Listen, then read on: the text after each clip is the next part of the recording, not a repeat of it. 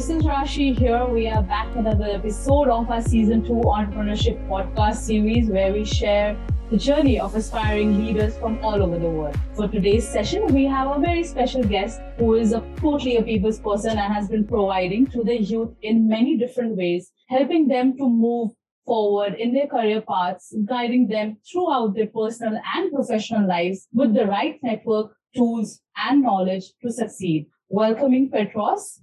He is the co-founder and curator at Beehive. As co-founder, Petros has been bridging China with the rest of the world through employability training, job fairs, resource sharing for international talent. And he has also been working in talent development for the past 5 years, building a community of 10,000 plus learners in Beijing and Shanghai. Welcome, Petros, to our show. Really excited to have you here today with us. Hi, Rashi. It's my pleasure to be here. Many thanks for the invitation. Yes, thank you so much for joining. So I know you're from Beehive, but to get into more a bit deeper, so Beehive has been providing career training to international talent in Beijing and Shanghai. So that's what we've learned, and helping college students with mentorship and university support. So I want to know, was it any of your previous or personal experiences that led you to start Beehive? So what exactly is the story behind it? Sure. Of course, this is the first time that I'm going to be answering this question. So thank you so much. No, I'm joking. So you said Petros from Beehive, but most people will say Petros from Cyprus because I'm from Cyprus. But in any case, so long story short, yes, there is a story behind how and why we started Beehive. So when I was in my bachelor's, I studied in the UK. And in the UK, in England, you have a lot of career support, a lot of personal development events, a lot of support from the university. So they're there to help you with your CV, with networking events, and they can guide you in your career path. So when I came to China, which was a very, interesting and random story, I was planning to, stay in China for a year. I was planning to just take a gap year in China, but eventually decided to, take another year in China. So my major was in economics. So normally when you study economics, most people either go and become accountants, investment bankers, or they work in finance and money in a way. But I did something very different. I was planning to go to China and I would be a teacher for a year there, and then I would go back to the UK and do a master's. But this was the plan, basically. That was the plan, yeah. So, but halfway in my in my teaching year, I decided that there are many Cypriots, people from Cyprus that study at fancy universities in London, but there are not a lot of Cypriots who can speak Chinese. So I decided to take another year, so another kind of like a gap year, to study Chinese full time in Beijing. And it was during that time, so while studying Chinese in my second year in China, that I felt completely lost with my life and my career. So, I started this degree and then I didn't do what most Cypriots do. And, I found myself in a very foreign country like China, and I had no idea what I was doing. So in order to get some help and support, I went to the career service center at my university in China at that time. And I discovered that there was no support, especially for international students at that point in time at the universities. So I still felt lost after visiting the careers office. So what I did was... As in mentorship, you mean, right? Yeah. There was no, they don't really tell you, give me your CV, I can check it for you. Okay. Or they don't tell you, as a foreigner, you can do these jobs. It's very...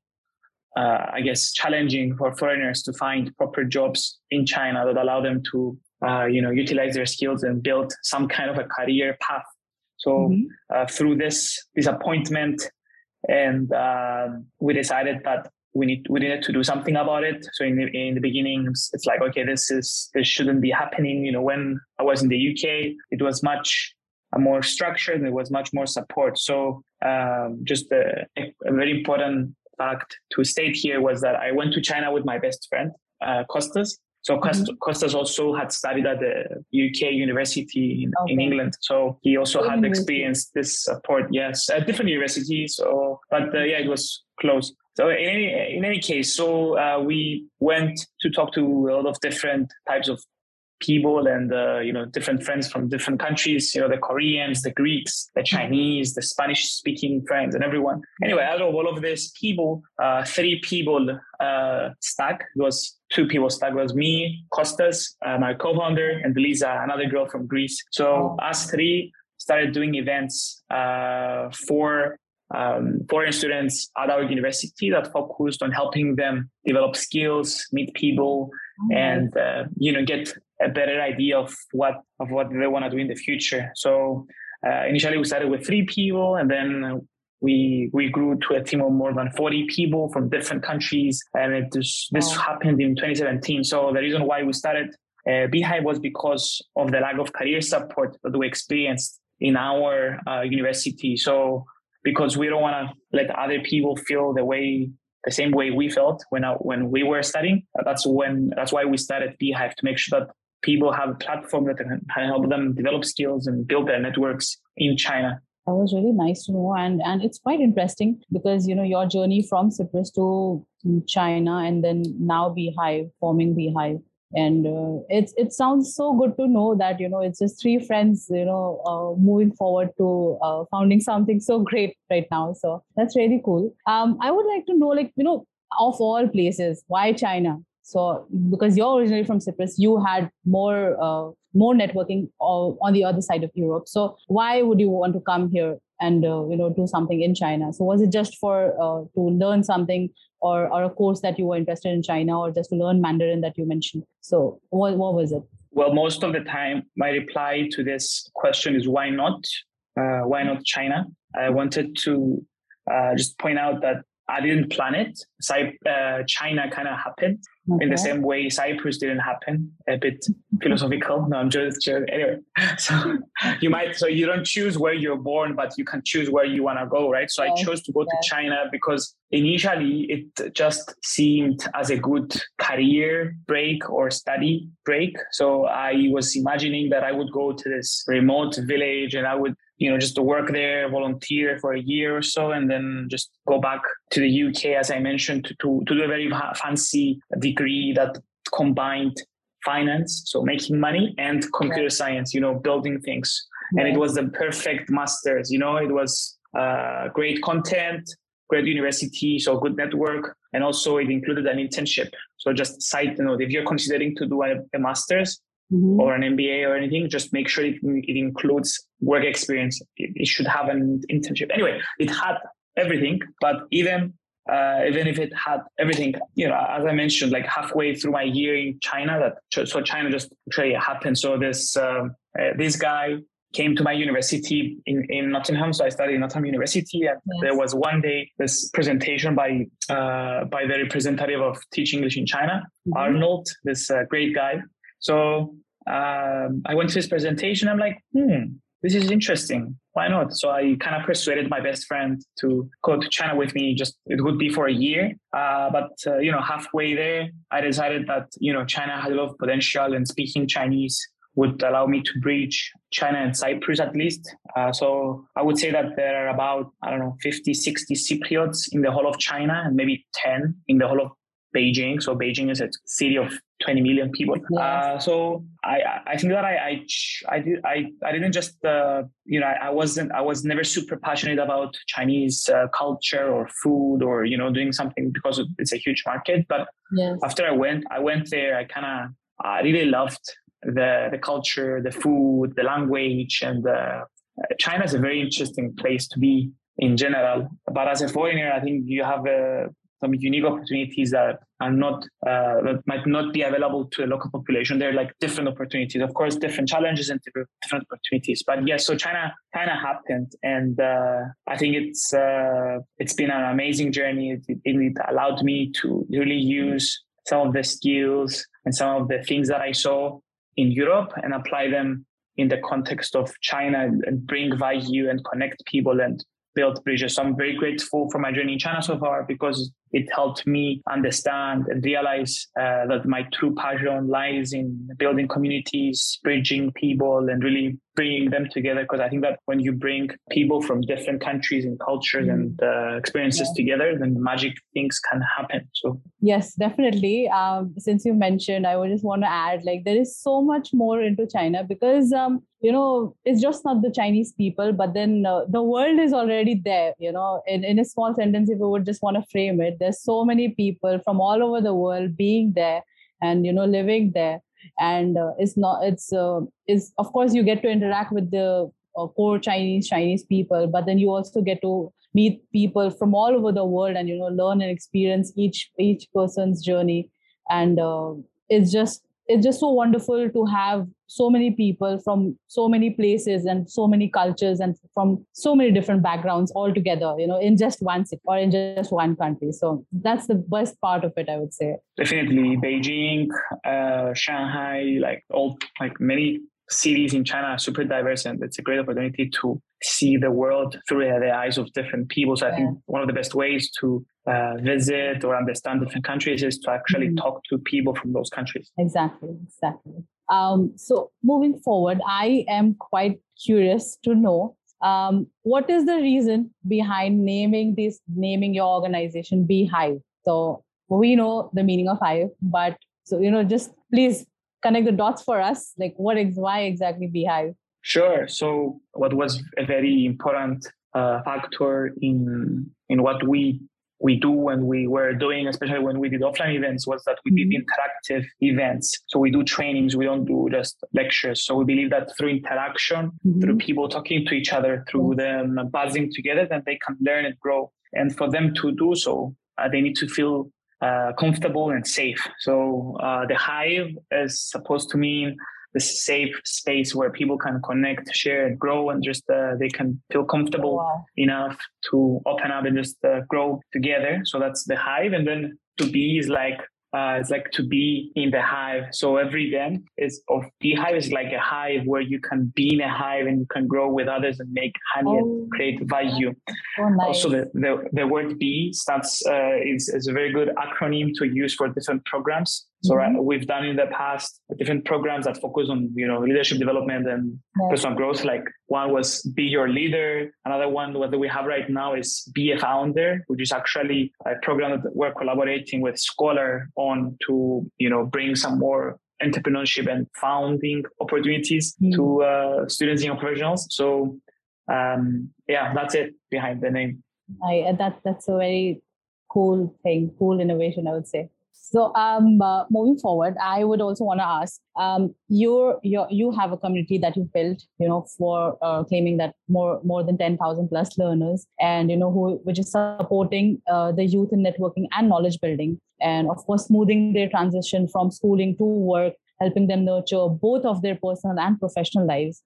So how are you helping them with this networking thing? And what are those certain tools or strategies that you have been using to implement in all of these learners? Sure. So for the past 5 years, we've worked with, more than 100 speakers, life coaches, corporate trainers, and each of them bring to the table a certain type of skills and techniques and experiences that they share with our students. So our events, workshops, and job fairs aim at inspiring people with these experiences that our speakers have, to make them feel that they can relate, and they can feel that they can also succeed, they can also improve themselves, they can also become better communicators, or improve their cross-cultural communication and understanding. But also this practical element where that you give them some kind of a technique, like what you mentioned in the beginning, the breathing technique is like 5 seconds breathe in, 5 seconds to hold it, and then 5 seconds to breathe out, and then you do it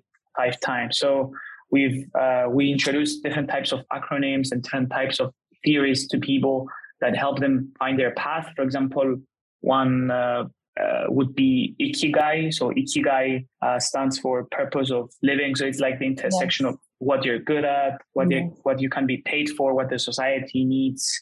So it's kind of like you just give them this framework, and then they can use this framework and apply it to their lives and careers in the way that they would like to utilize. So people that come to our events, they can take whatever they want from it. So some people come because they want to network, as what you mentioned. They want to meet the speakers, they want to meet these professionals working in different fields, or maybe they just want to be inspired, or maybe they want to learn these different techniques. Maybe they want to become coaches, maybe they want to become entrepreneurs. And I think that networking has been a big topic and an important session that we have been promoting and we have been relying on, because that's how we have been able to build the community, and we've been able to educate more than 10,000 people without actually charging them for money. So the proceeds come. Yeah, so the proceeds come from sponsorships and different partnerships with organizations and companies. So the students and young professionals can benefit without at an expense of them. So we do this because we believe that career support should be available to everyone for free, and just it's a way to improve social mobility in the terms of foreigners in China, at least. Okay, so these events are mostly offline and or online, or how does it work? So before COVID, it was a lot of offline events. Was mostly offline events. It would be like skills workshops. It would be presentations. It would be networking events, and also job fairs. Now we still do a few offline events, mostly like job fairs, like bigger events, but most of them are online. For example, we have an event happening on Thursday where we discuss the founders' gene. So here we have a few founders along with their parents who also happen to be founders, and we kind of have a fun and informal conversation on whether like entrepreneurship is hereditary or not. Of course, we believe that it's not, and that anyone can be a founder or anyone can pursue their own projects. But it's just a fun conversation where we can inspire young people, but also elders. This is I guess, one of the few events where we have older speakers. So hopefully we can also inspire some older youth, if that makes sense. Yes, it sounds very interesting. I will make sure I do attend that event, and also we will, if you want, we can also mention it in our podcast, and people can go through it. So about partnerships. Of course, you have been working with so many people. Of course, it could be sponsors or at the universities that you're working with. So, you with and other organizations that you've been partnering with. So, how does this partnership exactly work? Because you have to maintain a very good relationship, and it should be like a long-term thing that you want to continue with the university. And because year by year, new students keep coming, and all of those students, they do need all career supports. And from the age of 2022 till I believe till the end of reaching 30, people are in a dilemma that really confused. Of course, they have their own degrees going on, their work going on, and other voluntary organizations maybe they've involved with. But still, it's like a very confused phase that people have in their lives. I feel it's just increasing day by day, with more of the millennials and the Generation Z. So how do you maintain this partnership with the universities? Yeah, so maybe I can outline some of the types of partnerships that exist, and I can define what a partnership is, the types of partnerships, and then how you can go about to create, maintain, and improve different types of partnerships that you can have either as an organization or an individual. So partnerships are very, very important because they allow you to get access to resources, but also a bigger audience. And this can help you with either getting the word out for this event or this project that you have, or it can help you with having access to different types of resources that can help you realize different types of projects that you have. So partnerships. So this is a word that can be used in many different situations, in different ways. So a partner could be a media partner, for example. So let's say we just support each other through our marketing channels. Another partner could be a venue partner because they provide the venue for you to organize the event. Another type of partner could be a sponsoring partner. So they sponsor your event or they sponsor your project in return for something. Maybe you mentioned them in your marketing materials or during the event. Another important type of partnership, which I guess is the most important one to have, is the client who actually pays you some amount of money for you to deliver a service or for you to deliver some kind of marketing or event or report. So even though you call them as partners, it's very important to pay focus on this clients/partners because they are the ones who will help you to keep your business and your projects going. So if someone is willing to pay you for something, it means that you're doing it really well. So those are the partnerships that you really need to focus on maintaining and improving. But I would like everyone to just maybe take a step back from this word partner and the organization, and because we've worked with LinkedIn, S&P Global, Tsinghua University, the big organizations. But essentially, let's say when Beehive works with LinkedIn, it's not like I have this partnership and this partnership is going to last forever. Most times partnerships are between people. So let's say it's Petros, it's Costas, and we work with John from LinkedIn, or we work with Wang Fang from Tsinghua University. And so the stronger this relationship is, the more likely is for the partnership to go a long way, right? So, and many times we've seen that when people change organizations, it's very challenging to continue the relationship going, right? So people need to have that in mind. But maybe a small tip of advice, if you are looking to make partnerships, if you are trying to find more resources to support your projects or your business, then you have to make sure that you're first willing to give. So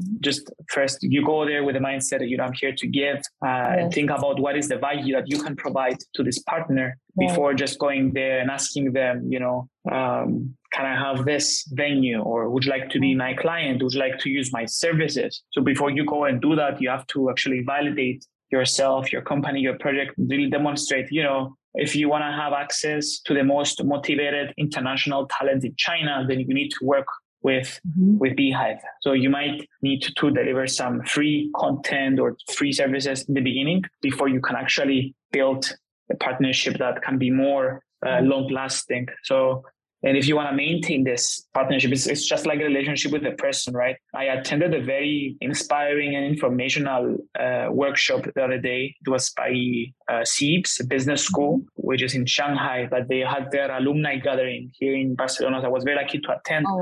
And one of the speakers mentioned that he has different circles with different people that he contacts. For example, he has people that he contacts once a year. That's the bigger circle. And then in the smaller circle, he has people who he contacts every 6 months. And then in the smaller circle, he has people who he contacts every 3 months. And then in the smallest, it's like every month you need to contact this person. So this could be either like, Merry Christmas, or like, how are you? How you've been doing? What are you working right now? But essentially in the same way, if a partnership is very important for you, then you need to kind of see in which circle should I put this company or this individual, and then just try to maintain this relationship. And whenever you contact them, try to inform yourself before. So let's say before you talk to Scholar, you see what kind of projects is Scholar working on, what kind of, and think about any potential challenges that they might be facing. And then you go there and you can tell them, hey, Scholar, I've noticed that you're recently supporting this global competition. How can I help? Do you need me to recommend startups? Do you need me to recommend speakers? Would you like a graphic designer? I think it would be a great input in your team, because I see that your graphics are, they have potential, but, and then you show them some kind of your work. And if you're willing to either work for free or give for free, then people and organizations will appreciate that and they will come back to work with you. If they don't appreciate that, then it's a sign that maybe you shouldn't work with this person or organization. But in any case, I think that partnerships are very, very challenging and tiring to maintain. It's just like listening, you're sitting here, you're listening to me, and it's really challenging to follow up with everything that I'm saying because maybe this person talks too fast or maybe they're not sure what they're saying. It's the same with organizations. So you have to build a partnership with an organization that is either moving too fast or maybe their actions or their projects are not very clear. So you're not sure about how you can bring value to this organization or person. I hope that was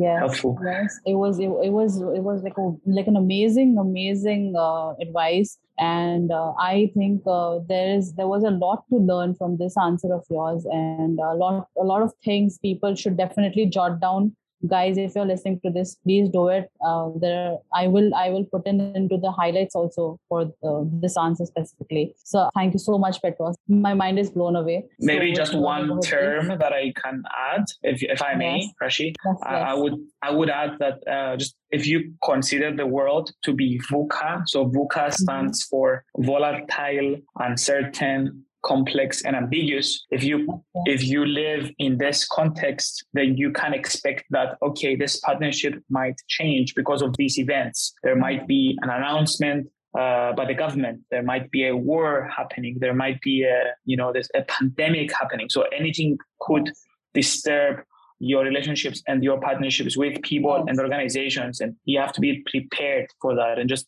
you need to have your own risk assessment to make sure that you can be proactive and not lose out when there's this huge variant that changes and affects your partnerships and relationships. True, very true. Okay.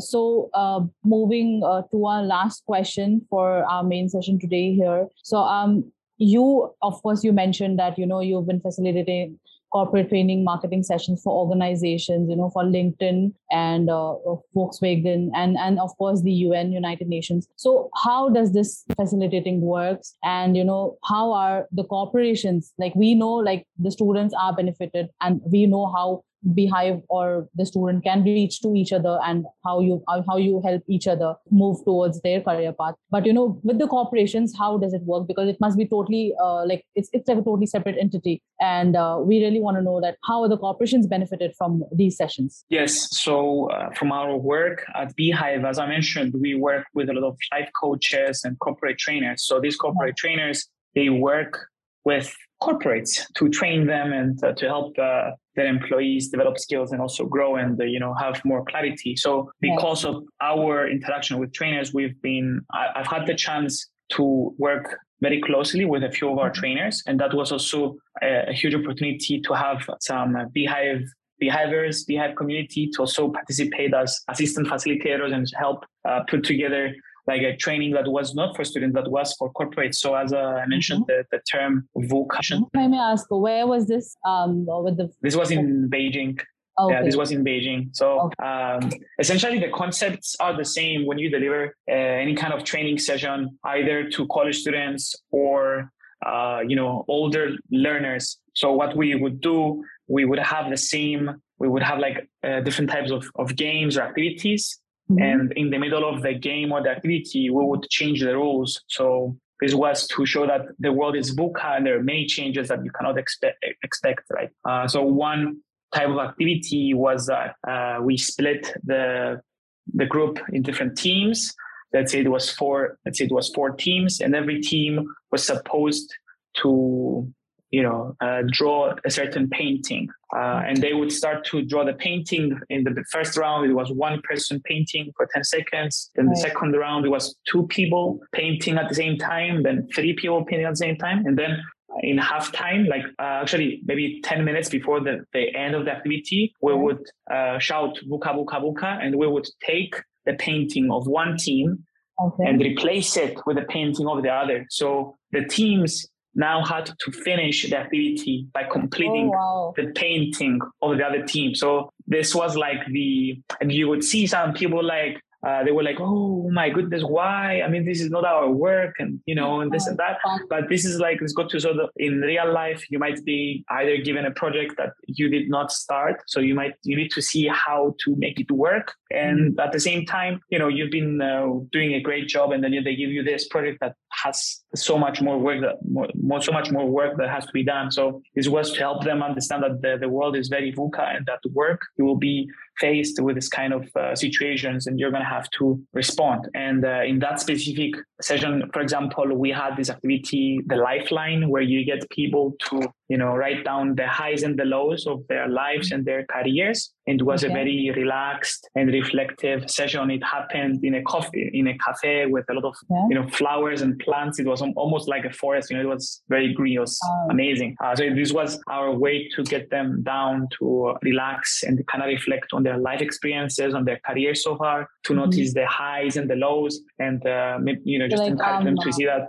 Was it like a year kind of a thing that people had to do, because for the highs and lows, or was it just based on the current situation of their lives? Well, it was based on their whole life as a whole. So let's say I am 30 years old. Yes. When I was 10, this happened to me. It was good. Oh, okay. When I was 15, this happened to me. I was bullied, not good. When I was 18, I got accepted to my university of my dreams. When I was 19, my dog died. And this you could see this, and this all of this training. It was a great opportunity because it helped me to also gain more clarity and to see the world in a different way. So we would take these sessions the skills and these activities that we did for corporates, and we would put it in different trainings that is for youth, for example, for Tsinghua University students or for the UNFPA training. So it was an incredible experience. And this I got because I had a really good relationship, and I still have a good partnership with a trainer called Malcolm Nerva, who is actually one of our trainers who leads the MBTI sessions. The MBTI is a self-awareness tool. Is like a personality test, and every year we would have this big event in Beijing. So I highly encourage everyone who's listening to this to try and build partnerships and relationships that are for the long term, and try to find people that you can work with for more than one time. So don't try to just either like get this from someone or just make money quick, but try to see it as a long-term game. And it's all about the process and the journey. It's not just about reaching the destination and achieving the goal. It's also about how you get there. Yeah. Yes.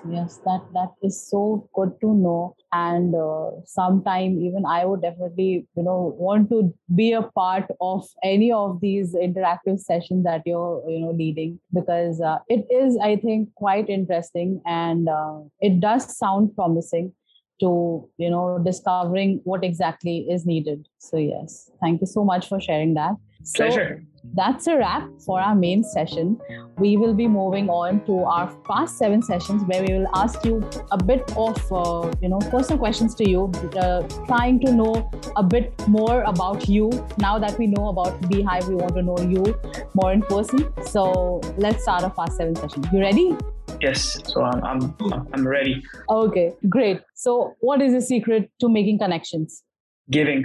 Okay, nice. One daily ritual of yours? Cold showers. Oh, nice. Would you call yourself an educator or an entrepreneur? What is your first identity? I'm a Cypriot entrepreneur. Oh, cool. Okay. So you speak multiple languages. Any tips for our audience to learn a new language? Try the food. If you like it, then you might like the language.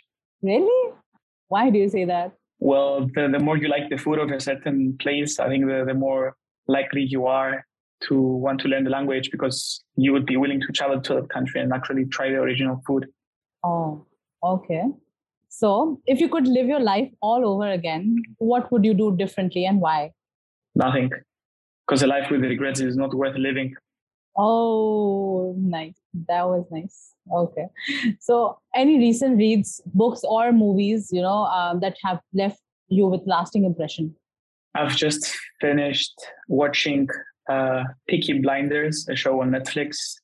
Okay. And I was, astonished with the amount of motivation, drive, and ingenious that Tommy, the leader of the pack, had. So I highly recommend to people to watch it. It's a bit bloody and a bit violent, but very well worth watching. It is worth watching, right? Definitely. So last question. What do you think is the number one thing that's holding people back to climb their ladder of success? Ourselves, our limiting beliefs. It's that voice inside us that tell us you're not good enough. What if this fails?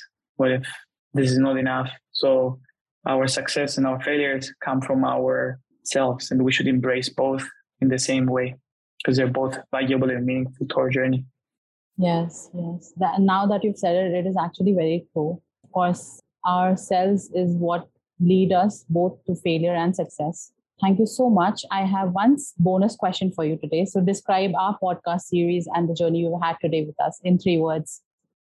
I would say fast, fun, and cool. Great. Thank you so much. That's a wrap for our session. And thank you so much, Petros, for joining us today and sharing your journey with us. You are one truly inspiring person. And I'm so glad we could share your journey through our podcast today here. Thank you, Rashi. Thank you so much for providing this safe space, this hive for me to share and open up and be myself. I think that everyone deserves to have this kind of space and to open up and share. So keep up the great work, Rashi. And I hope that I can meet you in person, either in Europe, Nepal, or China, or God knows where. Yeah.